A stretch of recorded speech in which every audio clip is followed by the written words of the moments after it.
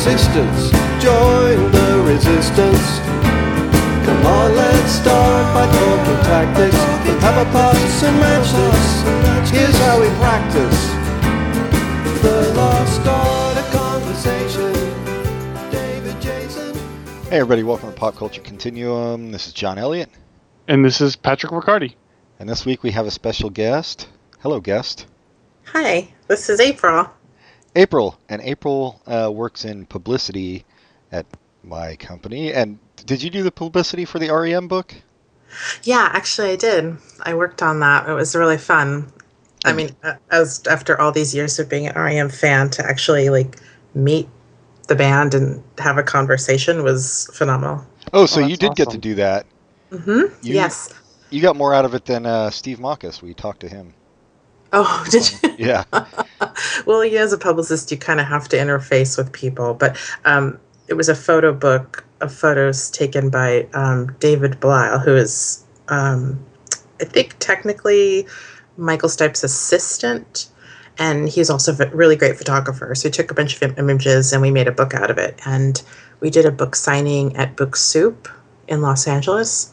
And so I got to meet Michael Stipe there and other members of the band. And they have, I can't remember the name of the guy that tours with them. He's kind of blondish with a goatee who took over. McCoy? I think it was Scott McCoy. And met him. So it was actually pretty cool. So everybody, yeah, this is cool. We've got people with actual REM, people who've met REM. When you say unofficially his assistant, is that code for lover? Oh, no, I meant, I think technically, his title is assistant. I mean, I meant officially assistant, but I mean, I don't know the complete duties that David did, but he would, go on tour, and I think he helped Michael in between tours and maybe on albums. I'm not exactly sure, but there's a lot of downtime, so he was able to practice his photography at that time. So he took tons of photos behind the scenes and concert photos, and the book is really, it's really neat if you're an REM fan. So did REM get a cut of the book's profits, or did it all go to him? I have no idea. I would assume that it was all to him, but that since he's had a long-standing friendship with Michael Stipe, that Michael came and signed the book at the book signing. So both of them signed the book at that time, which I'm sure encourages people to come out, right? I think we had about 400 people come in line to have the book signed. Yeah, and if Michael Stipe's not there, maybe there's 100. Yeah, maybe a smaller amount. But it was cool. I got one of my ticket stubs signed from the that 1984, the 85 or 85 Fables the Reconstruction. I had that ticket stub and had them all sign it, which is really cool. That's cool. Yeah. For a nerd. Yeah, I don't know. All this talk about his assistant sounds a little like there's something shady going on there to me, but no, I think he has a long-term partner, so I don't think there's anything going on other than, when you're a celebrity, there's tons of stuff that you need help with. So, I mean, you can't run out and get yourself a Coke, right? Stuff like that. I mean, I'm sure he did more important stuff than that. But what I'm saying is I think you get to a certain point where you're not able to do things for yourself very efficiently, I think. So it's really good to have assistants. I've worked with celebrities who don't have assistants, and I really wish they had assistants, because a lot of times it's hard to get things done, and you wish there was just some person there who could can you just get this signed, stuff like that. So, I think he's a legitimate assistant. All right, let's hear some names of these annoying celebrities. Well, number one, no, I'm kidding. I'm just kidding about his assistant anyway. I was just trying to see how you would spin that as a publicist. As a publicist. That's a good job. I think there should be a Tumblr by publicists that are just unassisted celebrities and just pictures of them. I imagine there's just a point where you you're building and building and building and building, and then at some point you must realize that you can't take care of it yourself anymore, and then you just have to bring in help. So a lot of times I work with people who are just about to crest that point, and then I'm thinking, gosh, I really wish they had someone to help them out so that things went a lot smoother. Do you ever tell them that? No, but I always thought it'd be a great business, to do some kind of, maybe you could do like a business where you have people remotely that can help people. You could maybe one person assists like 2 or 3 different celebrities and just helps them until they get to the point where they hire someone and bring them in. Well, that's a great idea. I think it'd be a great business because believe me, a lot of them need it. So, and I'm sure a lot of celebrities are worried about having an assistant that'll rip them off. And if you're like a legitimate business, they don't have to worry about it because the people you're sending won't rip them off. Yeah, I think I don't even know how they. I don't know how they do that. How they can get people and screen them and everything like that. Well, your business ideas now copyright this podcast. So thank you. So we'll take 75% of the first year's profits. Oh, And damn. 100% of the rest. Me and my big mouth. Let's hear let's hear your history with REM, April. That's how we're starting these out with people. When did you first get into them? Okay, so I'm from Santa Cruz, California. It's kind of where I grew up. There's a great KZSC is a college station there, and there was also a high school station out of Robert Louis Stevenson. It was like a college prep school, and they had a really great. Both those places had good radio stations, college-style radio stations, and I think that's where I first heard REM in the really, really early '80s, and then. There was also, and I was trying to find the name of it, there used to be a TV show that would play late at night, and I think they filmed concerts in like Southern California, maybe at the Palace or something, and they had like Blondie on there. I think the Plimsouls were on there. REM was on there too, and I think it was pretty edgy at that time. So I remember like hearing REM then and seeing them on that TV show, which was on pretty late at night. But they were, college radio staple, so I listened to a lot of that when I was in junior high school. So that's I got really into them at that point. So yeah, you were an early adopter. I guess so. Yeah. You said you saw them on the Fables tour, so yeah, that's. Yeah, and I was 14 then, so it was. You guys can do the math on that one. Yeah. Well, I think we're roughly the same age, you and I, so. Yeah. So I saw them there, and then I've seen them probably maybe 3 or 4 more times since then. Mostly, I think, in high school and a little bit of college, and then I took a break, and then I hadn't seen them for quite some time until that book tour, and they played at the Greek Theater in Los Angeles. I can't remember when that was. Was that 2008? 2000, yeah. Yeah, because How was the 2008 experience compared to your high school, college experience, seeing them live? Well, in high school, I was at the Santa Cruz Civic Auditorium, which is, it's like a huge gym almost or something, and it was pretty awesome, a lot of energy. And the Greek Theater was everyone kind of sitting down, dark. It was a hot summer night, and under the stars. So it was a little more kind of magical later on, and the first show was really kind of super high energy, as I guess I'd say. And please, I guess I'm more mellow now and had more energy back then too. So I think what was the big difference. Oh yeah, it's not necessarily that the music was better in '85. It's just that we were all younger. Mm-hmm. Yeah, well, I went the night after you up in Berkeley. A bunch of us from the company went to that too, and a couple of designers got to go backstage and hang out. That's pretty damn cool. Yeah. I mean, anytime you can go backstage, any type, or like even just go up to them and be like, "Hi, that was a great show," and then like run away. It's just so awesome. Yeah, it is. I love meeting artists, which I think the first people I ever met were the Replacements, back in the '80s after a show, and I think I was probably drunk, so I got the courage to like hang out afterwards. But I mean, obviously it depends on who it is. A lot of them are really nice, and then some of them are total assholes. Yeah, I think, did I mention to you when I met UB40? No. It was right around that same time. And because I was really young in high school, you could only go to a concert if someone's parents dropped you off. So we told our friend's mom, pick us up at midnight. We didn't know how long the show was going to go. I don't know if we thought this was some festival, but it was over at like 10:30 or 11. So we were stuck waiting for an hour for this guy's mom to pick us up. So we kind of congregated by a door that was open that had light coming out because it was dark. And we could see into the main, the main place where people stand, I guess the floor, I guess.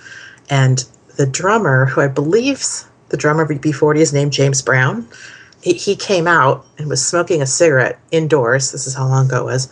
And he saw us and like waved us over. And, I think it was around the same time. I was either 13 or 14. And we thought, oh my God, this guy's talking to us. So we ran over there and we had like posters and shirts on and stuff. And he said, do you want to come back and meet the band? And so, of course, we were like spazzing out. Yes, we do. So he brought us back, and it was just a room filled with like just humongous spliffs and just pot everywhere, tons of booze, lots of women. And we came in and we were like, hi, and we like shuffled around to everyone and had them sign our little posters. And then one of the guys in the band asked us if we wanted a beer, and I leaned over and said, I'm sorry, we're not old enough. Like he had thought that I was 21. And then we sat on the side and like just on some chairs and sat there for a while and kind of watched everything. And then we said, oh, we got to go. My friend's mom's picking us up, kind of thing. And then we took our soda cans. We had Sprites, I guess is what we got. We took our soda cans and we were like, we're going to save these soda cans forever, basically. And then went out and met our friend's mom and just screamed the whole way home. It was pretty awesome for like 13, 14-year-olds to have that experience, Oh, yeah. I think that's awesome for anybody. Yeah. And then, I was so concerned that he thought I was 21. I just wanted to clear that up so he didn't get in trouble. Is that when you started your career as an international drug smuggler? Yes, exactly. That's how I paid for college. No, not all. Well, this I didn't even mention the albums we're doing. We are this week we're doing Life's Rich Pageant from 1986 versus Up from 1999, I think it was. And I think, April, we both saw REM on the Life's Rich Pageant tour. Mm-hmm. Yeah, I saw him at Oakland. Did you? This was in Santa Cruz. My mom would not allow me to leave Santa Cruz County for shows. Thus, I did not see the Smiths when they were together because they performed outside of Santa Cruz. So one of my great regrets. Yeah, I never saw the Smiths either. I was that story could actually be a Smith song. Yeah, exactly. It's full of regret. Or a song on Up. Yeah, I like Life's Rich Pageant for a while was my favorite REM album. I remember I went to Long's drugstore, which was back in the day. It was like a Rite Aid type. I don't think they're around anymore. And back then, drugstores would have like the section with cassette tapes you could buy, and I remember seeing Life's Rich Pageant at Long's, and I bought it, and I was just super excited that they have REM at Long's Drugs. I thought that was like I don't know what the hell I thought. I was like, oh, they're breaking through to to whatever, to the drugstore crowd. Yeah. They finally made it. And I was super happy about that, and I remember listening to that tape over and over all was it summer? Who knows? I don't know when it came out. Of course, 2 years later, if you saw it at a drugstore, you would accuse them of selling out and spit on this tape. Yeah, that's probably true. I was never one who accused REM of selling out, because I think even when they were on a major label, for the most part, they were not, like I've said before, it's not like they turned into Journey or anything. But Life's Rich Pageant was the first record where I feel like where Michael Stipe's vocals started getting somewhat decipherable. He was singing clear, and the sound was like more arena sounding and rockish on this album than they had been previously. And I just loved it at the time. I still think it's a great album. I think all their IRS albums are great. But I probably prefer Murmur or Reckoning these days. But I loved this at the time. I was 16. It was perfect 16-year-old music. Yeah, you could definitely understand his voice a lot better, but the lyrics still didn't make any sense. No, they don't. Yeah, you're like, who the hell is Miles Standish at that point? Yeah. Really. What's going on with Martin Luther Zen? Yeah. Who are these people? Well, I think I had mentioned this to John before, but I had, on the back of the albums, I would say, like, if you want to join the REM fan club, like, send a self-addressed stamp envelope to this address. And I got the flyer back. And I think at that point I didn't have $10 or whatever it was. So I didn't actually join, but I got the flyer. And I remember on there it had big, and written in big, letters, no lyrics or something, because everyone would just be like, can you tell me what the lyrics are? And they were just like, we don't give out lyrics. It was big, let's just set this straight first of all, before you join this club. You're not getting lyrics. Well, I don't think no matter how many $10 bills you send us, you're not getting any lyrics. I don't even know if Michael Stipe knew all the lyrics. Did you see him on the Green tour, April? I don't believe so, no. Yeah, that was like their first, their first major label tour, and so they had Peter Halsapple from the DBs was with them for that, so which was nice because he could fill in on extra guitar and piano and stuff, so it filled out their sound. But I remember Michael Stipe having a music stand with lyrics for some of the songs that he would bring up because he didn't even remember the lyrics to the song. So, but yeah, no, the lyrics are comprehensible, but as you said, Pat, they're just impressionistic. They're not. Of course, that music stand had written on it just mumble, so he could remember to mumble in certain parts of the song. Yeah, they were major label then, so he had to remember to mumble. I used to subscribe to Rolling Stone for a brief period of time. My condolences. It was a few years, and he wrote a letter. They published a letter to the editor from him, and it contained all these lyrics from different songs that he'd put together. So, and it was like, oh my gosh, that is what he's saying, and whatever. It's I don't remember exactly what the letter was saying, and maybe no one knew, but he had grouped different phrases and stanzas or whatever from different songs that were in there. I remember, it was really interesting. I remember that article. It might have been around the time of Green or Document. Because I remember. Wait, did he write an article or a letter where he didn't write anything new? It was all pieces of lyrics put together to make sentences. I can't remember exactly, but so I think maybe they had. Rolling Stone had done an article about REM, and then he responded with a letter that they printed in the letters to the editor section. Yeah, I think they asked him about lyrics specifically, and he responded, and said some stuff about. I remember maybe this was a different one, but I remember he was talking about Sitting Still, the lyrics to that, and he gave some, and then he started giving them, and then he was like, "Oh, it's really just the sounds of words." He wouldn't give out the full lyrics or anything. It's like the Cocteau Twins, same thing, right? What the hell is that lady saying? Does it really matter because it's so totally beautiful, but I think very similar. It is, yeah. I mean, Cocteau Twins is a good example, I think, and kind of My Bloody Valentine too, where the lyrics are just, or the vocals are just part of the overall music, and they're not there to make a point. They're there to sound pretty and add something to the song overall.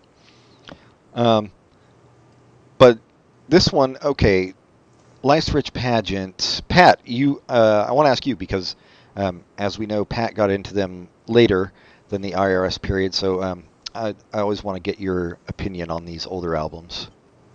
Yeah, I don't think I'd ever heard this one before. Really? I'm sure I heard a majority of the songs, but I've never heard it all the way through, and it was awesome. Yeah. I don't know what else to say. I think we were saying that when you and I first heard this, we were teenagers, and definitely there was a bunch going on in my life at that time where I was yeah, don't screw over the environment, and yeah, what's going on with the government? I think there was a bunch of pieces that you could take from it when you could decipher what he was saying. Yeah, I think at that totally. time was very motivating, which maybe wasn't so much in their previous songs. Like South Central Rain, I know he's sorry, but does it really apply to me? So I felt like there was little simpatico going on in this one. Yeah, At the definitely. time. Definitely more overtly political than anything they'd done before, with songs like Cuyahoga and the Flowers of Guatemala, and even Fall on Me. I mean, is supposedly about acid rain, although from the lyrics you wouldn't guess it in a million years. But I didn't put it together. Is Cuyahoga that river that was on fire? yeah, Okay. and I remember in senior year of high school, in my history teacher had an REM poster up on the wall, with that had the lyrics from Cuyahoga on it. And I thought that made her cool, and I it think did. so. Yeah. It qualifies. But yeah, anyway, I think like it starts out with Begin to Begin and These Days, which are both pretty like kind of harder edged rock songs, and both of which I really loved. And then of course they've got the more folky stuff too, but the drums sound really good on the whole album. Yeah. Which is not the case on Up, but we'll talk about that later. And yeah, the lyrics are more direct and or at least comprehensible. But we'll talk about, we each picked a song from this album, and my song is the first one in order, which is Fall on Me, which was the first single. And I remember the video for it because it was just like some aerial shots of, I can't even remember, like a construction site or something, but they printed the lyrics to the entire song on the video, which I thought was really cool. So I guess they wouldn't give lyrics out to the fan club, but they do it when they were making money off of it. This is a few years later. Maybe they decided, like, give the people what they want, or maybe they just figured this is an important message we're trying to get across. So yeah, even though, like I said, you don't get that it's about acid rain from the lyrics at all. Yeah. But I just think it's a perfect. It's like another quintessential REM song. It's like from the opening bars, it sounds like an REM song, and I think Michael Stipe's lyrics are great, and they do that thing that we talked about a lot with Michael Stipe singing one thing and Mike Mills singing something completely different underneath him, which always works really well. And the song's just it's got to be top 5 for me REM songs. What do you guys got any? I like how it kind of opens with the pretty guitar, and then you have the drum, that like heavy drum when this and the song starts. The song's already started, but you know what I mean. And it says on Wikipedia that it's not about acid rain. He started writing a song about acid rain, and then the final version of the song is just about oppression. But that's Michael Stipe talking, so who knows what it really is. Yeah, who the hell? Because I mean, I remember him at the time saying it was about acid rain in interviews. So, but yeah, maybe I got that mixed up. But that was my idea. I think it's just. I mean, it's pretty perfect song to me, and there's just so many different things going, like you're saying, the beginning with the guitar and then the soaring chorus. It's pretty, I mean, all these years later, I'm not sick of it, which I can not say that about certain songs I loved at that time. So a lot of songs from '86. Yeah, I agree. Oh, John, you didn't do the top 10 list from '86 comparing it to. Oh, holy crap! You're right. Let me get that up. So we've been looking at the top 10 list of songs at the same time as when the REM album came out, just to show how alternative REM was at the time. I mean, it's compared to, I forget what was on other episodes, but it was much, much different than what was big in the rest of the culture at the time. Right, because REM got so big that that a lot of people have, like younger people, have a hard time understanding that they were alternative. So let me give you a rundown of some of the Billboard top 100 singles of 1986. That's What Friends Are For, with Dionne Warwick, Gladys Knight, Elton John, and Stevie Wonder. Which REM has done many covers of. Of course. Say You, Say Me by Lionel Richie. On My Own, Patti LaBelle and Michael McDonald. Wow. Mr. Broken Wings, How Will I Know? Whitney Houston. Eddie Murphy, Party All the Time. Oh, I sing that to myself still, so I'm not sick of that song. Whatever happened to him? Eddie Murphy? Yeah. Yeah, I don't know. He was just in that movie where they were trying to break into this rich man's penthouse and steal his money. I can't remember who it was. A couple years ago. I don't remember what it was called. I think you're thinking of Ben Stiller. Richard Pryor. Oh. No, definitely was not Richard Pryor. No, it was just a couple years ago. Ben Stiller was in it, but I think Tower Heist. I think he was. Yeah, Tower Heist. Yeah, I think that. At least I hope he was in it, because that means I have mental problems. If he wasn't, he was in it. He was the convict. Okay, I didn't see it, but I saw it, unfortunately. Yeah, I actually saw it too. That's bizarre. It was a terrible movie, which basically answers the question: what happened to Eddie Murphy? I think 200 terrible movies later. I was just pretending he was a singer. Oh, yeah.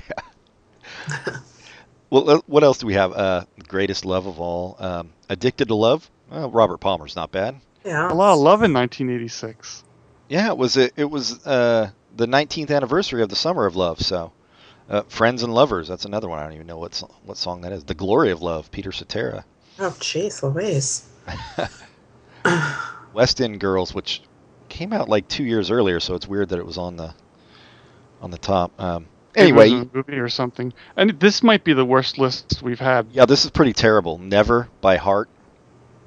Oh, God. Higher Love, Steve Winwood, and Kiss by Prince. So at least a couple decent songs. Wow, Prince is pretty low. Well, he was number 19. That's actually not that bad for the whole year. But yeah, so a bunch of horrible shit. Oh, here, I can't believe this was a top 100 song. April, you probably remember this. Pat, you probably don't. But Dream Academy, Life in a Northern Town. I hated that song. I liked it for a few months, but it was just... I can't believe something so like mellow could become so abrasive. Yeah. It's just like I don't want to hear that again. It's extremely bland. I think it just bothered me so much because they were playing it on like the alternative stations at the time, and I was like, what is this shit? Nothing can equal my distaste of Walking on Sunshine. I know everybody says that, and I'm one of the few who likes it. And I don't know. I'm not going to try to be an apologist for it. I didn't know it was a hated song. Why do you hate it? I think there's... they could have taken out about 20 different repeating of Walking on Sunshine's out, and that song would have been much better. It like never ends. It's just constantly walking on sunshine, and I just eventually think, oh my God, I'm going to strangle myself. So... At the time when it came out, I probably enjoyed it, but my times I get why people would be annoyed by it and think it's played out. I don't know. It's like that classic chord progression that's Louie Louie and You Really Got Me, that and kind of House Martins ish. I just didn't realize it was a song that was hated so universally. Oh yeah, it annoys the shit out of quite a few people. I think just clearly it's the amount of times Walking on Sunshine is repeated. Like if it wasn't so much, like it would be fine, but it's just over and over. If they didn't repeat it, you probably wouldn't remember the name of the song. That's true. What? Walking on what? The moon? Yeah, no, I get it. It's funny because I don't know anything about guitar, but when I played in a band, I used to, when I would write songs, because I played drums, I would hum them to the guitar player, and then he would, play it until it sounded like I wanted it to. But according to him, the Walking on Sunshine chord progression was the chord progression to every single song I ever wrote. So... You're like, okay, take Walking on Sunshine. Now add this. Yeah, basically. I mean, it's the same chord progression. The songs don't necessarily sound the same to me, but I guess they do too. When you've got some music theory, it starts annoying you, which it annoyed him that I kept writing the same chord progression. I tried one time to write something totally different, and he told me it was the chord progression backwards. So anyway, that sounds like you have some kind of mental problem. I think so. Well, it explains why I like Walking on Sunshine, I guess. But yeah, so REM did not sound like any of these people in the top 100. Maybe vaguely Dream Academy, but not anywhere near as shitty. But well, let's listen to "Fall on Me" for a little bit, so people, if they don't know it, they can hear what we're talking about. Here's "Fall on Me." There's a problem, feathers, iron, bargain buildings, weights and pulleys. Feathers hit the ground before the weight can leave the air. By the sky and tell the sky and tell the sky and tell the sky.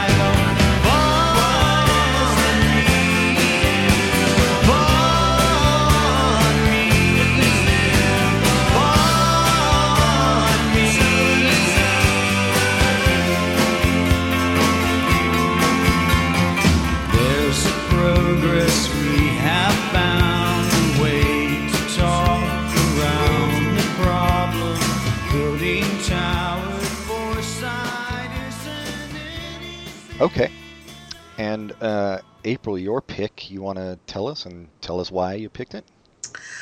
I vacillated on which I was going to pick, honestly. And I think I finally settled on I Believe, just because to me, it's just such a great, positive, like, feeling song, like, that I want to sing it every time it's on. So I think this album is a lot about REM stepping out and being more adults and thinking about more adult stuff.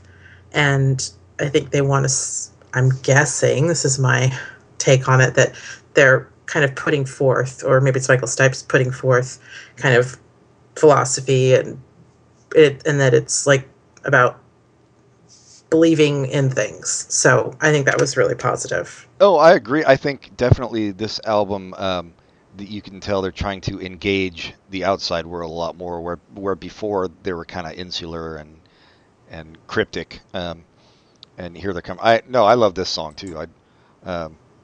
This was always one of my favorites. I love the little banjo intro to it. Mm-hmm. Yeah. And then the which doesn't have anything to do with the rest of the song, but it's just cool that they threw it in. How is this song played live? Did they have the banjo? They don't do the banjo intro. Yeah. Live, when I would see them do it, Michael Stipe would sing a verse from another song in place of the banjo intro. Like, not one of their songs, but like an old folk song or something. Oh, okay. And then they would go into it. And it was really good live. It was it's kind of a raver song for REM anyway. Yeah, I think there's a certain amount of innocence to, I think it's just kind of like positivity that's doesn't have so much jadedness, or so to me it's like really positive, and I really just want to sing along when I'm listening to it, and not in a like Smith's way where I want to sing along because I'm depressed. Totally enveloping the sadness and taking it in and eating it. So this is really like positivity coming out, and it's fun in concert. I did look up to see what songs they were starting out with on their set lists for this tour, and it was These Days. I kind of thought it might have been Begin to Begin, but that was usually a middle or near the or end. an encore. Yeah, and I Believe was kind of down there on the list. So it was interesting to see what they start out with, and that these other songs kind of fell lower in the list. I haven't checked online, but so my memory might be faulty, but if I remember correctly, when I saw them on this tour in Oakland, they opened with Have You Ever Seen the Rain by Creedence Clearwater Revival, which I thought was cool. And also a weird song to open with, because it's not like a Begin the Begin or These Days where they're busting out of the gate hardcore. But yeah, no, I believe, it is positive, although again, when you listen to the lyrics, he's saying he believes in coyotes and time is an abstract, so yeah. But talking about the positivity, that's one of the things I always liked about REM. Even when they're talking about depressing stuff, I always found them to be positive. Yeah, not cynical or ironic like so many of the underground bands. Mm-hmm. just sincere. And you enjoyed this song as well, Pat? Yeah, I agree with everything you guys said, All even when you disagreed with each other. Well, let's play it for people.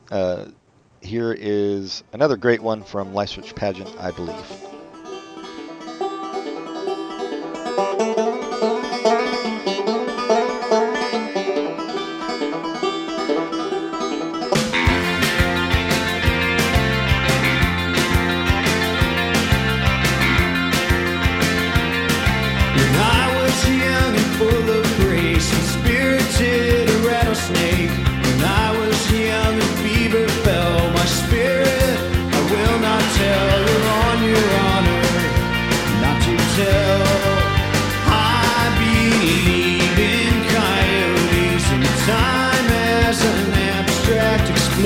Change the difference between what you want and what you need.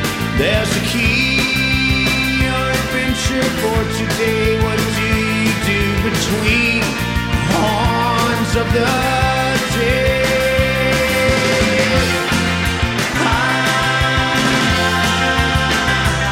I believe my shirt is wearing thin and change is what I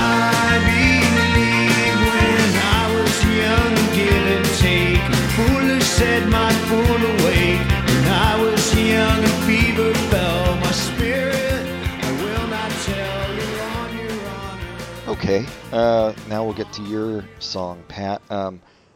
Superman, and I should have read up on this, but I was actually gone for most of the weekend, and not online, so I didn't have a lot of time to do research. But if I recall correctly, they stopped playing this live and stuff because it's a cover. It's the first cover song on an REM album. But I think the band that originally did it, the Click or the Clique, who were a 60s kind of nobody band that nobody had ever heard of, except Peter Buck because he worked in a record store.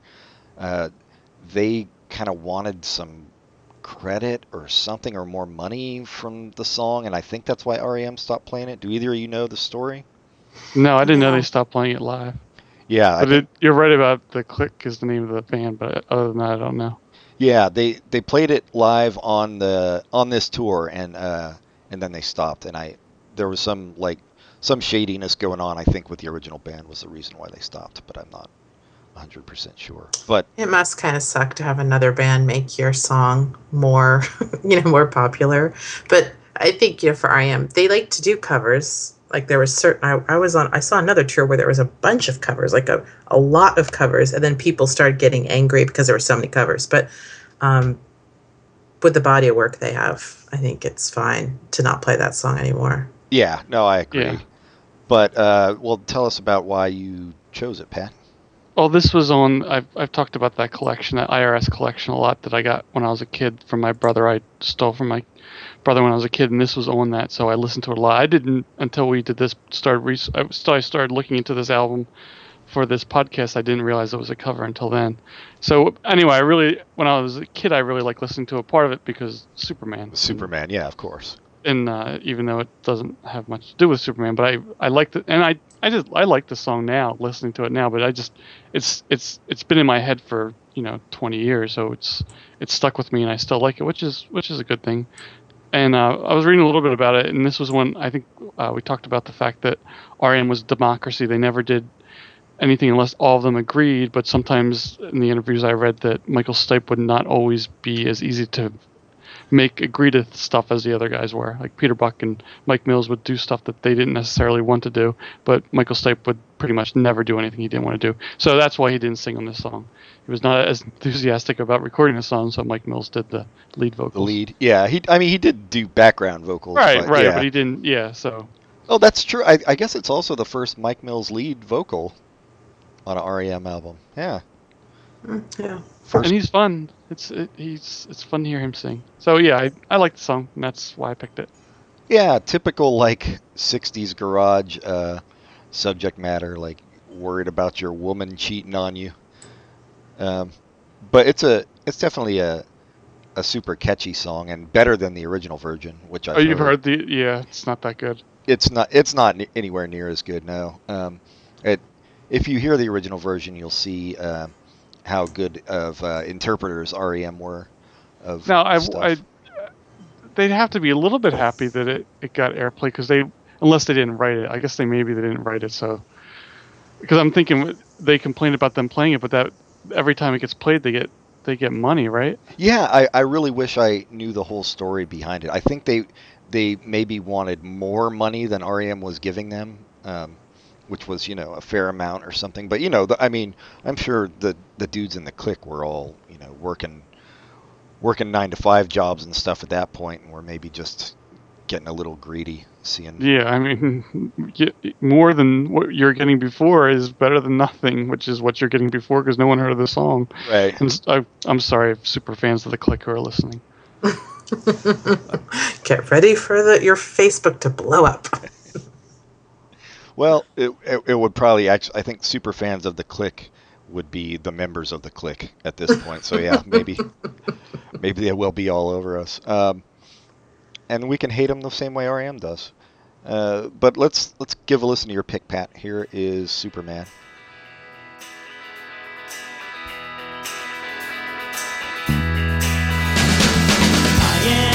I am Superman, and I know what's happening. I am Superman, and I can do anything. You don't really love that guy you make it with now, do you? I know you don't love that guy, 'cause I can see right through you. I am Superman, and I know what's happening.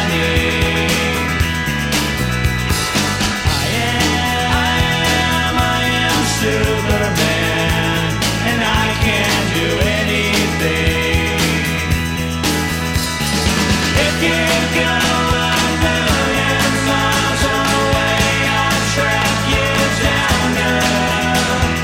Trust me when I say I know the pathway to your heart.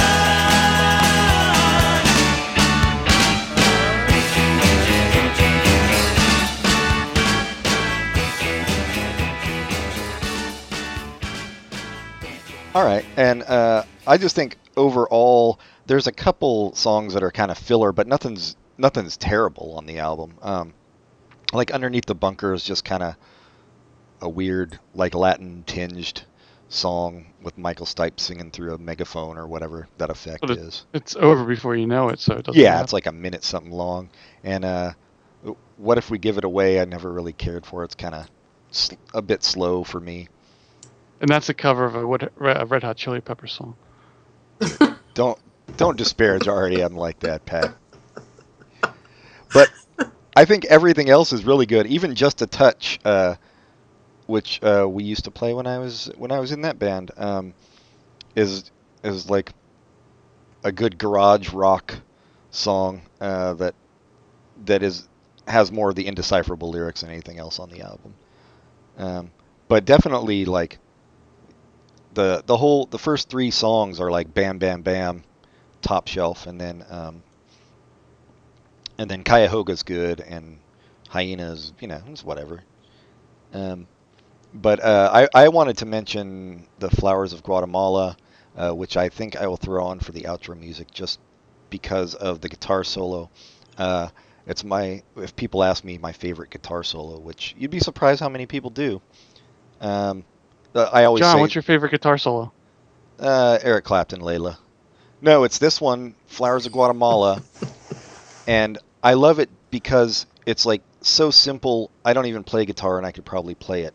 It's only like 4 notes or something, but it fits the song so perfectly. It's why I love Peter Buck. He's just like, he's got taste. Kind of, I don't know if you remember, Pat, when we did the Revolver episode, but Got to Get You Into My Life. There's a George Harrison guitar thing in there that's the same thing. It's just like, it's like a 3-note thing. You can't even really call it a solo. but it fits the song better than any kind of jack off shredding stuff you could think of, so I really love that, and I'll throw that on the end so people can hear the guitar solo and make fun of me for my terrible taste in guitar heroics. But because everyone thinks REM is a terrible band. Well, I think there are music fans who are really into the shredders, like Eddie Van Halen and Eric Clapton, who are just bore the shit out of me. That kind of 1,000 notes a second type stuff. Yeah. Wait, Eric Clapton does that kind of thing? That 1,000 notes is like really fast shredding? No, I guess he doesn't. He's more of a the white blues stuff, which is equally boring to me. But any other songs on this album that you guys wanted to point out? I think we actually mentioned all of them. I think we did a good job. Yeah. All right. Fuck it then. Let's take a quick break, and we'll come back and talk about Up. We'll be right back.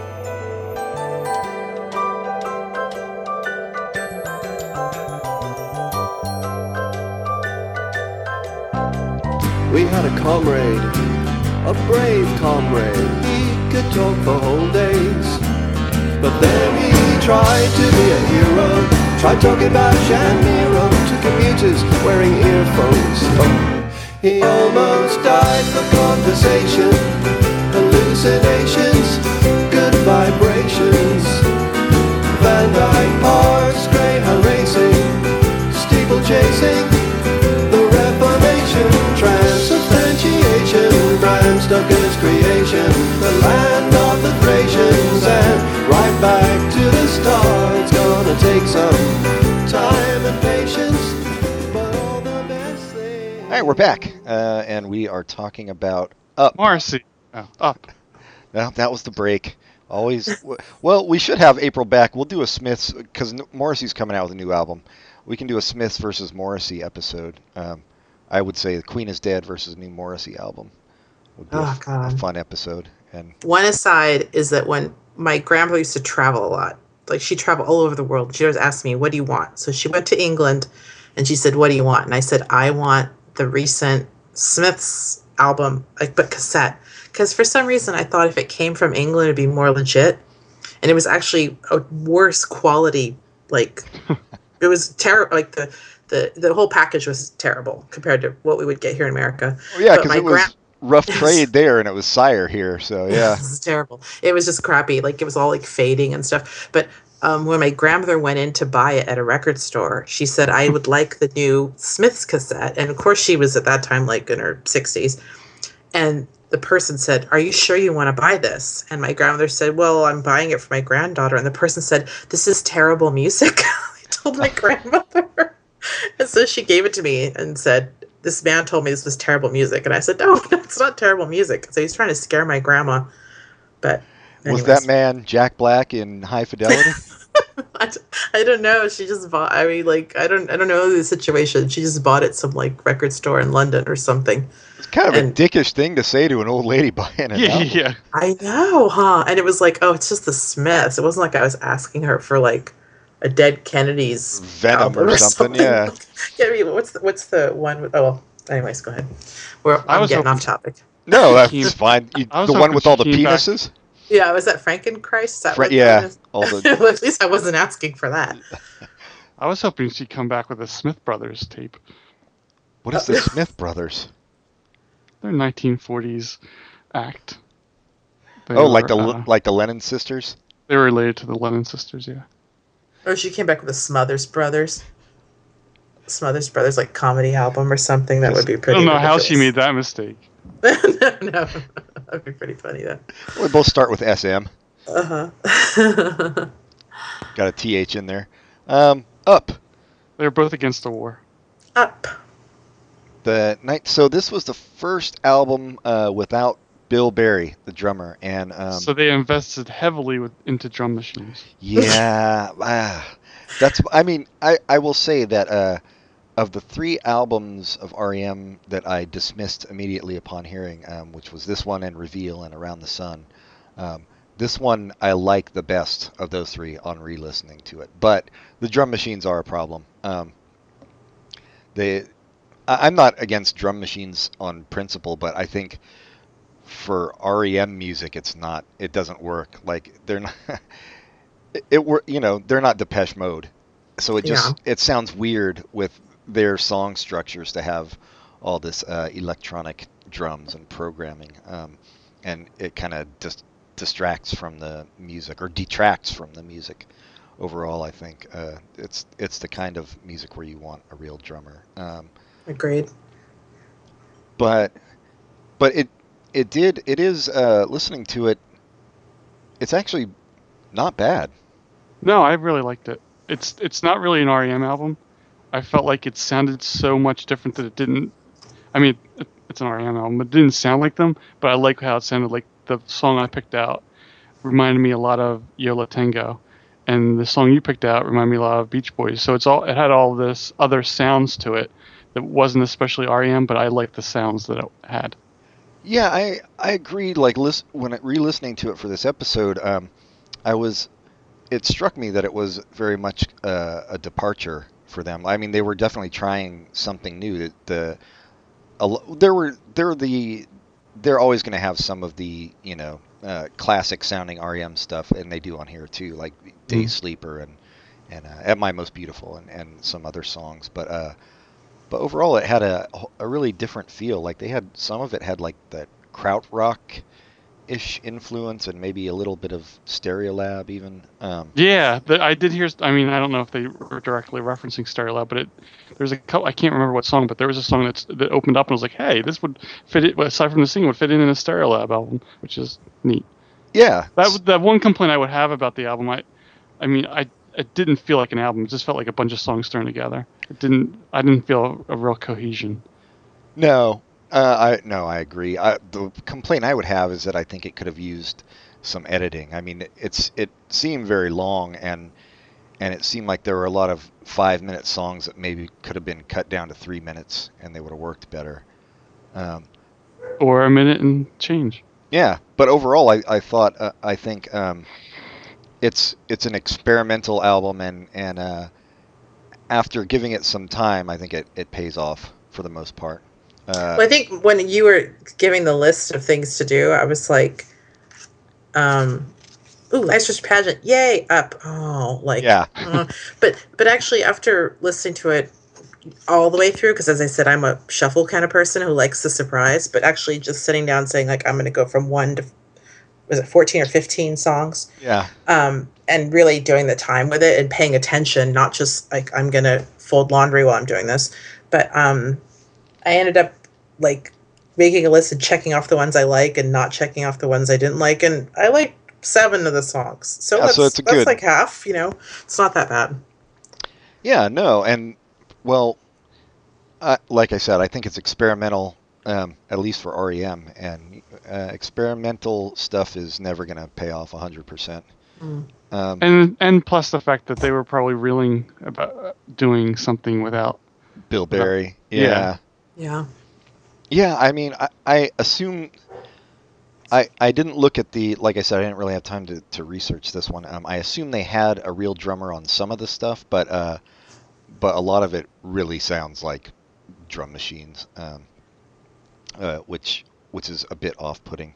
But your song you picked, Pat, kind of a weird song to me for you to pick, but we'll hear why you picked it. I liked it, and like I said, it reminded me of Little Tango, so I latched onto that when I picked it. It's kind of a depressing song. Yeah, Airport Man. Sorry, we didn't mention the name. They should have known from your description. Not that, just who we are as people, that I always pick the Man songs. Oh, yeah, that's right. You're on Superman and Airport Man. The lyrics of the song seemed kind of throwaway to me, but I think the music's a little more interesting than the lyrics on this. But and there's a bunch of, I don't want to say noise, but there's like noises going on that are very unusual for them. Yeah, I mean, yeah. I feel like it's not really so much a song as like mood music. Like it sounds like a maybe soundtrack-ish to me, kind of. And the vocals are like completely buried I don't. I had trouble understanding him. I didn't make any of them out, and I didn't look them up. But having said that, as a mood piece, I think it's effective.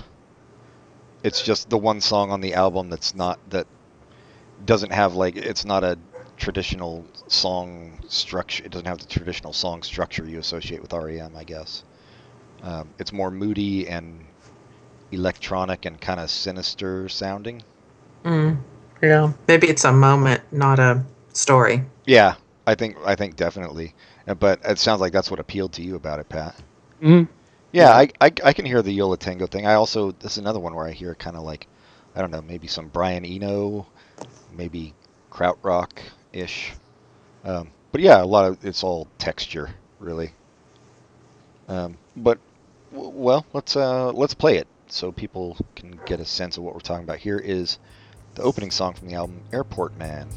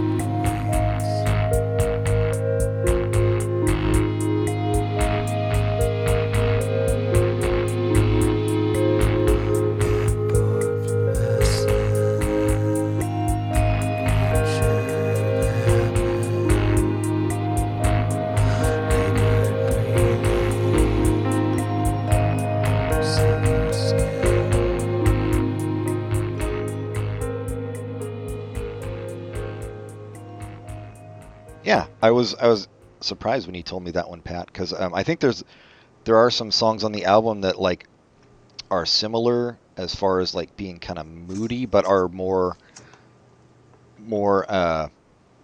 concretely songs. You know what I mean? Yeah, it just really struck me. There's a lot of. I don't think it's my favorite song. It's just the one that I thought would be most interesting to talk about. Yeah, no, I get it. And I always that's what's I fun don't know about what this. my favorite would be. Yeah, it's hard to pick because there's some really ones that can't even think of how they sound, and there's ones that stuck with me, but I don't know they stuck with me for good reasons. Like Lotus really stuck. The lyrics of that stuck with me, but I don't know that's because it was so rhymey or what. Well, Lotus, I think Lotus is a good song. It's another one that's kind of electronic. I'd be interested to hear which ones you liked, April. Because to me, Lotus and Suspicion stuck out as being good. Yeah, I think it was Airport Man, Lotus, Walk Unafraid, Day Sleeper, Diminished, and Parakeet. Oh, and At My Most Beautiful. Yeah. Those were the ones that I liked. Yeah, Parakeet was one that I literally didn't even remember at all until I went back to listen to it. And yeah, I like that one too. It's got that weird underwater sound quality to it. Yeah. I'm thinking of this series we're doing where we were comparing old to new with these REM stuff. Is there any episode where people are saying yay yay? It seems like every episode is yay boo. Yeah, I think that's true. Maybe with Out of Time and Automatic for the People, that's a yay yay. But other than that, yeah, because those are one right after another. Right. So yeah. There's not as stark a contrast. But I think also Green versus Monster too. Yeah, we'll see how that one goes. I think also that a lot of the guests we've had on were REM fans from the IRS days, so it kind of makes sense that's how it's going to go.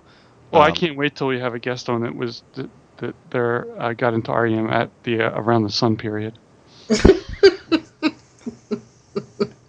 They're like, what is this murmur thing? That would be Michael Stipe's assistant. That's the only one, I think. So apparently there is a novel written by one of Michael Stipe's one of his boyfriends. That's what's it called? A Roman de Cleef? Romana Clef? Monoclip, where it's a story about their relationship, but without naming names. Have you guys read that? No, I didn't even know about it. No, I never heard of it. I'm interested in reading it after finding out about it. Sounds fun. But anyway.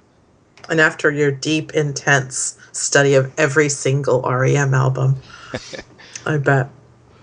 Well, aside from Airport Man, I think another thing, difference between like the later period stuff and the older stuff is that the lyrics are completely intelligible and also not anywhere near as mysterious. I mean, they're a lot more straightforward as Michael Stipe got older. Which is sorry to interrupt, but this is the first album that had the lyrics on the booklet. Oh, no shit. Yeah, that's definitely a step forward. Yeah. Yeah, they're not saying no matter how much you pay, we're not going to tell you what we're saying. So yeah. I think there's something appealing about the mystery of the earlier stuff too. Mm-hmm. Even down to like the album covers, it was all just. It was. I think I mentioned with Steve Mockus, it kind of reminded me of Pavement. Kind of did that later on, just being really cryptic and the lyrics not being literal. I think that appeals to a lot of people. It's more arty than these songs. I mean, not that these are like Whitney Houston songs, but lyrically they're closer to Whitney Houston songs than the early REM stuff. But anyway, it's too bad that Whitney Houston never did the album of covers of the early REM stuff. She was working on it, but she had no idea what was going to happen. There's still time. That stuff's probably in the vault somewhere. Gotta wait for Bobby Brown to dig it up. Bobby Christina. Was that her daughter's name? Anyways, what do I know?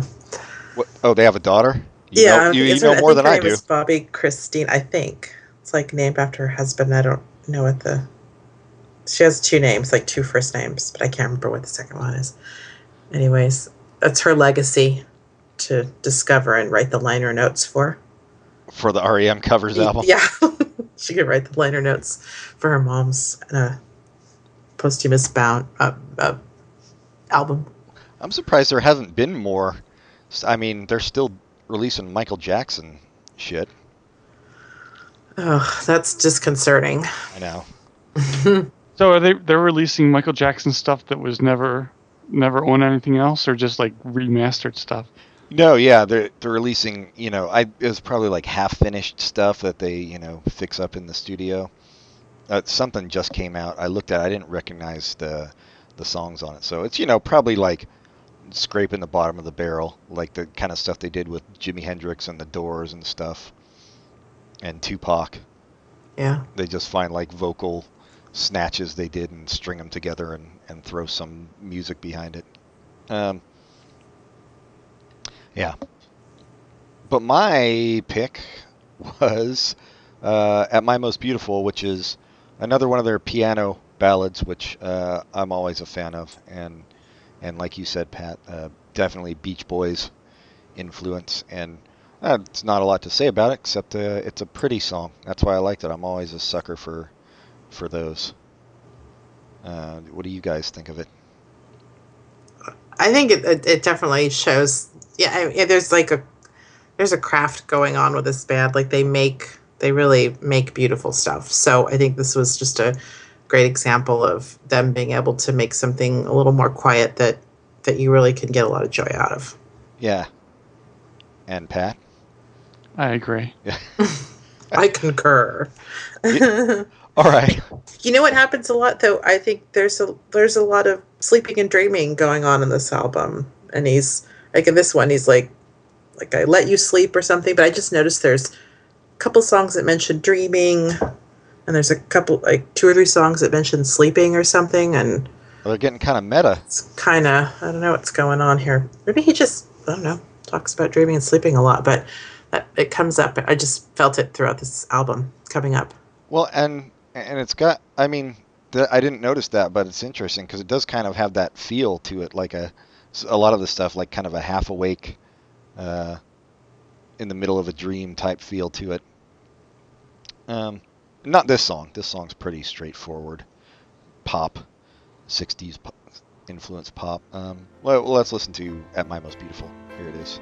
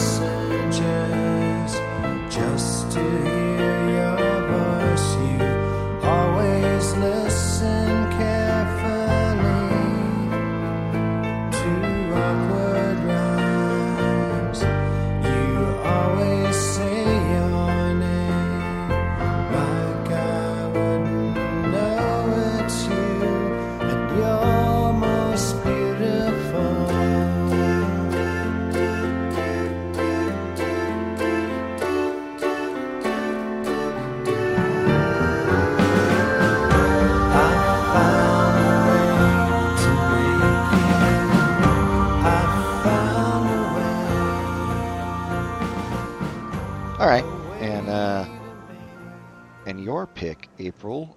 You talked to me about it before a little bit, but tell us, Walk Unafraid. Why did you pick this one?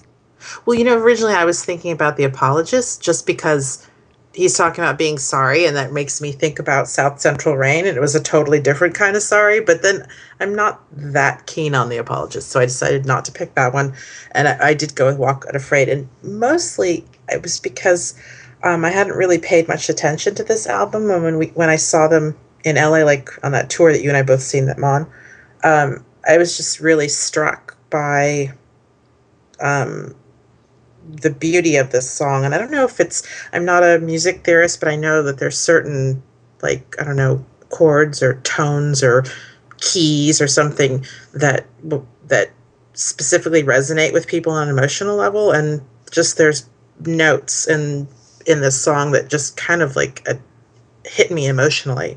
And I felt super emotional when they performed the song. Like I was almost like teary-eyed, and I don't recall ever hearing it before then, is what I'm trying to say. So, I mean, it was also the evening and the, stars, and it was just this beautiful night, but it felt very emotional to me and made me emotional. So after that, I loved that song. Like after hearing it that one moment, I loved it and have listened to it like nonstop. It's like on permanent rotation on my, playlist. Oh, that's a good story. I like when that kind of thing happens with music. Yeah, and I don't know, like there's like this kind of like waving, I don't want to say warbling because that sounds terrible, part of the guitar at the end. That gets kind of noisy at the end, but it still is it elicits emotion out of me. So. Yeah, I think on this song you can tell it's obvious that REM came out of underground music, especially with that guitar, because if a group like, I don't know, Linkin Park or somebody, say, not that they are good enough to compare to REM, but if they had done a song like this, it would have been much more straightforward. I feel like where this, like in the verses, it's kind of downbeat and discordant. And that guitar sound is very almost Gang of Four-ish in a way. Mm. And then the chorus kind of picks up and gets more upbeat. Although still, I don't know if it's all minor chords or not, or if they switch to a major, because I don't know enough about it. But yeah, then the chorus. The only problem I have with, I saw them play it live too, and I thought it was much better live, and I think that's because of having a real drummer, because it gets kind of weirdly clangy in the chorus, the electronic percussion. But yeah, no, I like this song a lot too. What did you think, Pat? I liked it a lot. I liked we're talking about the guitar. The opening guitar is really menacing. Yeah. To start things off, and I like that a lot. And I also like the way he sings. I've talked about this before in other songs, not necessarily REM, but I like the emphasis of like each word is a sentence. And in parts of the song, it's like that. And I like that a lot. Yeah, the emphasis on each word as he's singing. Mm-hmm.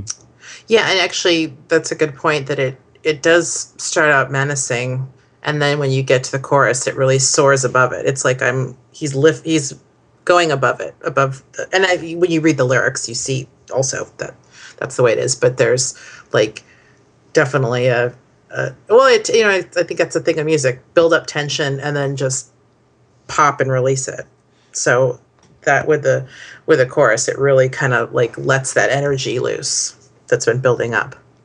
Yeah, and I think his voice definitely improved. Like later early on, I feel like he was still a good singer, I thought, but he was definitely more of a kind of indie. I don't know how to describe it. He did the mumbly stuff, but he was also more just kind of an indie rock singer. And here you can especially in the chorus, you can hear hints of soulfulness and stuff that was, I think, not there on the earlier albums. Maybe it's both a matter of his voice improving and his confidence improving. So yeah, I think so. More open to trying different things than he would earlier. Well, this is not the album we're talking about, but when I saw the video for Losing My Religion, I was like, who the hell is that guy? he's not the guy that I've seen in concert. Like, that he could be so, it was bizarre, because I remember before, long floppy hair, and he would hold the microphone in a way that would make a wall around his face. Yeah, he'd obscure himself, yeah. He'd put his hands up in this way that's like, I'm holding the microphone, but really you can't see my mouth or my face. And to see this person just be so physically communicative was amazing. Because I didn't really watch much MTV and stuff, so it was very rare when I would get to see stuff like that. And I was like, wow, who is this guy? Plus, I think he had no hair in that video too. So yeah, no, he didn't. I was used to this moppy hair that he used to have, so it was pretty amazing. And I think this album is obviously much later than that, but continuing that expression is interesting. Yeah, and not even just on stage, but early on in the interviews when he would talk, he would just be like, oh yeah. I mean, not mumbling, but very kind of shy sounding. And then later on in his career, when you hear him talk, he'd be like, yeah, so look here, brother. So yeah, definitely a big change in Michael Stipe. So he changed from Penn to Teller. Yeah, he kind of did. Well, let's including the massive weight gain. Let's play Walk Unafraid, April's pick from Up. Here you go. I have a bag of rocks to carry as I go. I just want to hold my head up high. I don't care what I have to step over. I'm prepared to look you in the eye. Look me in the eye, and if you see familiarity and celebrate the contradiction, help me when I fall to walk unafraid. I'll be clumsy instead. Hope my love me or leave me behind. Walk unafraid. I'll be clumsy instead. Hope my love me or leave me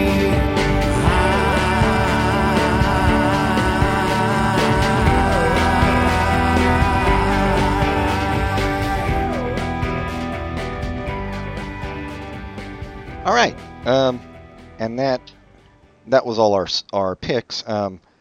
Should put in a word for Day Sleeper, which is. Did you like that one, April? I couldn't remember if that was on the list of the ones you liked. I do, but I like Day Sleeper, but we're continuing on this sleep and dreaming situation that I mentioned earlier. But it does get a little. The chorus can get a bit big for me. Yeah, I mean it's definitely the most old school REM sounding song on the album. But yeah, I remember when it came out. That's why I brought it up, because I remember when the single was released for it before the album came out, probably. But in any case, I heard Day Sleep. That was the first thing I heard off the album. I was like, oh, this sounds like old REM. Maybe I'll enjoy this album. And then the rest of the album wasn't like that. I'd like to read the Michael Stipe explaining the background to the song, because it's a good Michael Stipe story. Okay. He says, I was in New York putting together a book of haikus that I worked on with several dear friends of mine over the course of a year. Very Michael Stipe. And I was walking down the steps of this building. It was probably 4 o'clock in the afternoon. And I came to a door. It's apartment 3D or something. And there's a sign on it that says Day Sleeper. And I walked a lot more carefully, quietly down the steps, thinking about that poor person who's trying to sleep, and me, my big old boots, interrupting her sleep. I like that.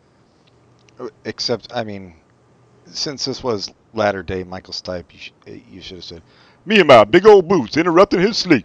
But otherwise, I take your point. I'm not really good at doing the impressions like you. I mean, you have Michael Stipe down, you have yeah, I nailed Bono.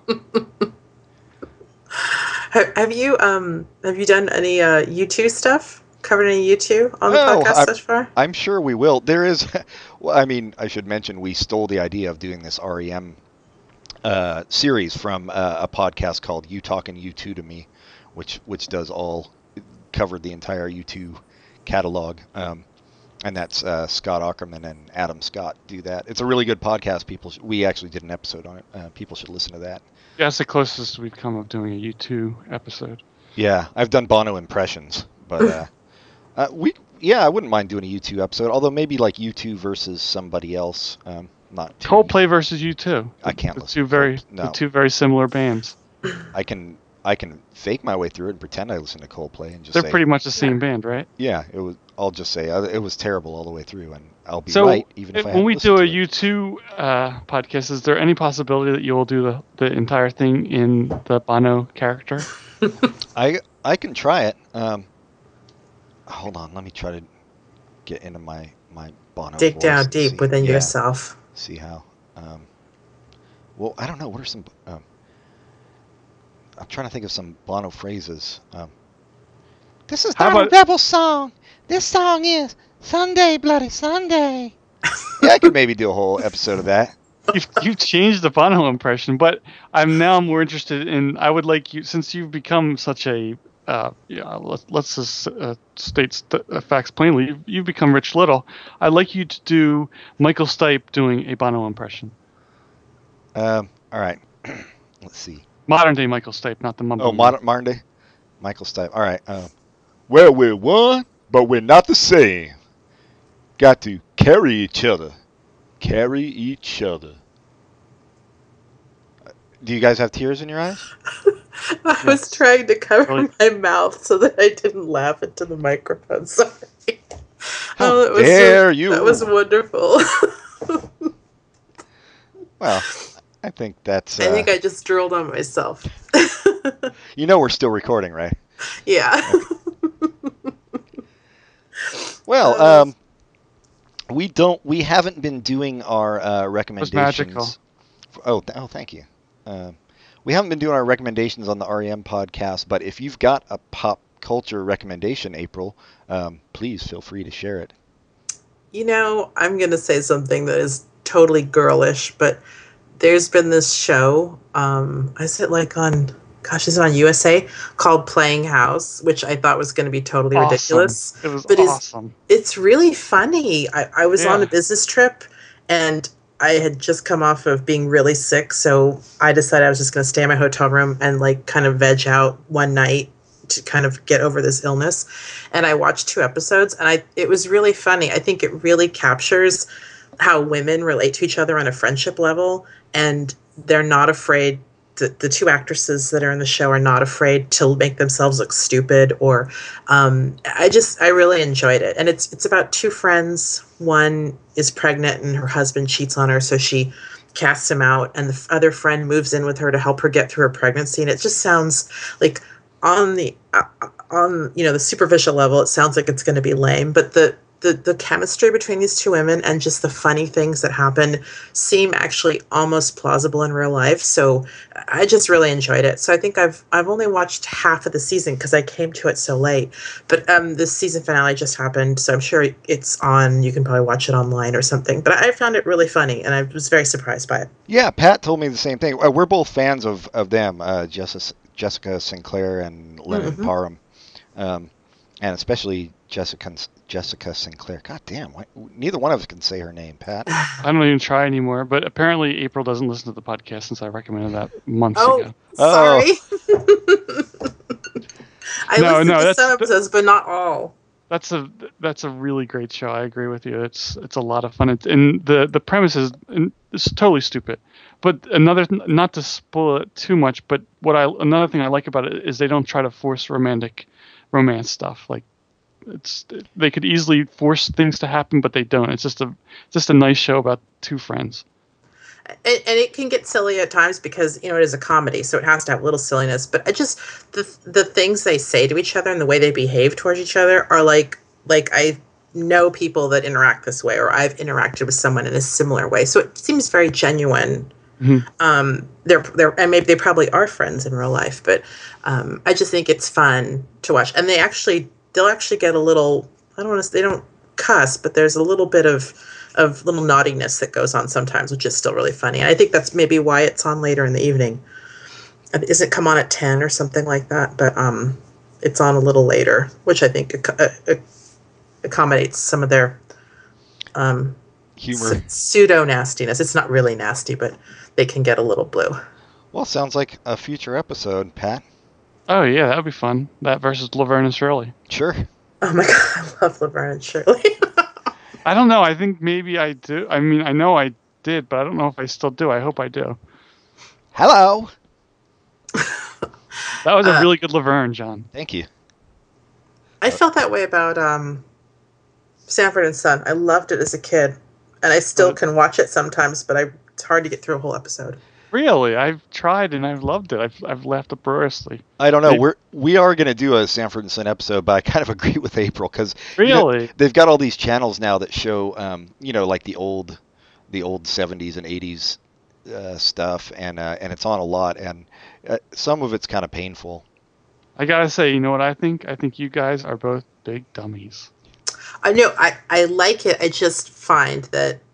I'm thinking the most recent episode I saw was where everyone pretended that Fred lost his hearing, and they were like they had pretend like they had the music on. They were talking, but there was all pantomime, and I was like, oh god, I can't watch this anymore. So maybe it was just that most recent episode, but I do love it. I found in retrospect, seeing it again, it's been a little I'm not as endeared. It's spotty.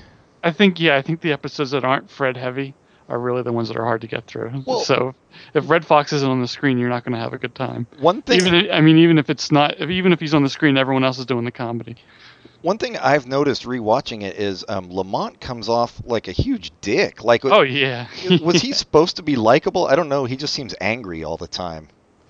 For mostly not good reasons. That's just his like default state. Well, I think he never got out of the 16-year-old my parents are embarrassing stage, so he's perpetually embarrassed or something by Fred's ways. If it's got Grady in it, I'm totally into it though. Like if I'm on Team Grady, so anytime he's on, I love it. I'm on Team Bubba. I'm on Team Love Bubba. On Esther. Well, she's in every episode. Oh God. Yeah, but I think you guys are just missing the subtext. Lamont is so angry because he grew up with an alcoholic father who constantly beat him. So he's just making up for lost time. And yeah, he continues to live with him. Well, of course, because they got that sweet junkyard. Because he's the next in line to inherit the empire. Wait, so I think we've talked about this before, Pat. Wasn't there like a Sanford Arms or something? Yes, it was the spinoff. And he started a hotel? Yeah, I never saw it. It was just, I don't know why. Maybe it went to another network. But I think everybody from the cast was still involved.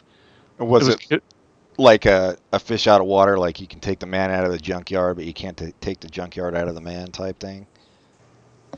I have no idea what that sentence means, but yes, that's exactly what it was. And then wasn't there... There was another attempt at a spin-off where Grady had his own show living with his daughter's family, and it had...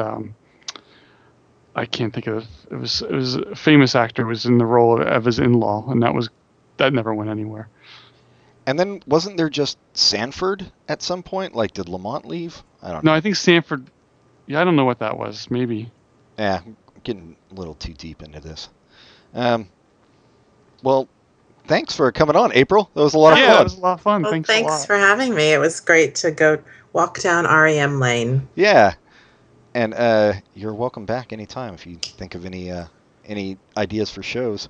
Well, when you do a Sanford and Son one focusing on Grady, I'll be there. I think we're gonna have a lot of guests for the Sanford and Son show. Yeah, everyone wants to everyone wants to talk about Sanford and Son. Have you ever done the Gong Show? No, that would be fun because you could. Isn't there all kinds of reality shows now that are like the Gong Show, where the people are singing, like American Idol, that kind of thing? Oh yeah, I guess that's kind of like the Gong Show. No, there's not. It's not like the Gong Show, but it's an interesting thing to compare to the Gong Show. Oh yeah, that's true, and I'm sure we can find the Gong Show on YouTube. Or whatever. Yeah. If we found Match Game, or no, not Match Game. What did we do? We did Match Game. I loved your Match Game episode. That was good. I loved Match Game as a kid. All right. If write to us at popculturecontinuum@gmail.com if you'd like to be on the show, if you have complaints, if you're a member of the clique. Like us on Facebook, rate us highly on iTunes, and tell your friends to listen in, although it probably is not going to be necessary anymore since April is a publicist and she's going to make us famous. Yeah. We look forward to it. You guys better get assistants, so that's all I got to say. John's my assistant. And Pat's mine, I was going to say. So we're set. All right, everybody. I guess we'll leave it at that. So till next time. Goodbye, everybody. Goodbye. Goodbye.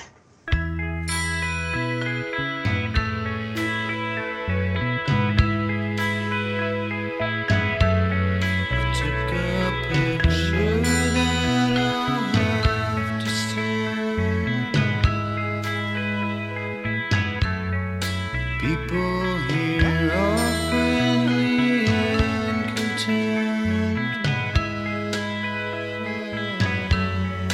People here are colorful and bright.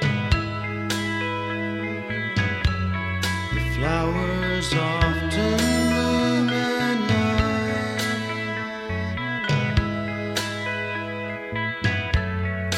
Amanita is the name. The flowers cover everything. The flowers cover everything.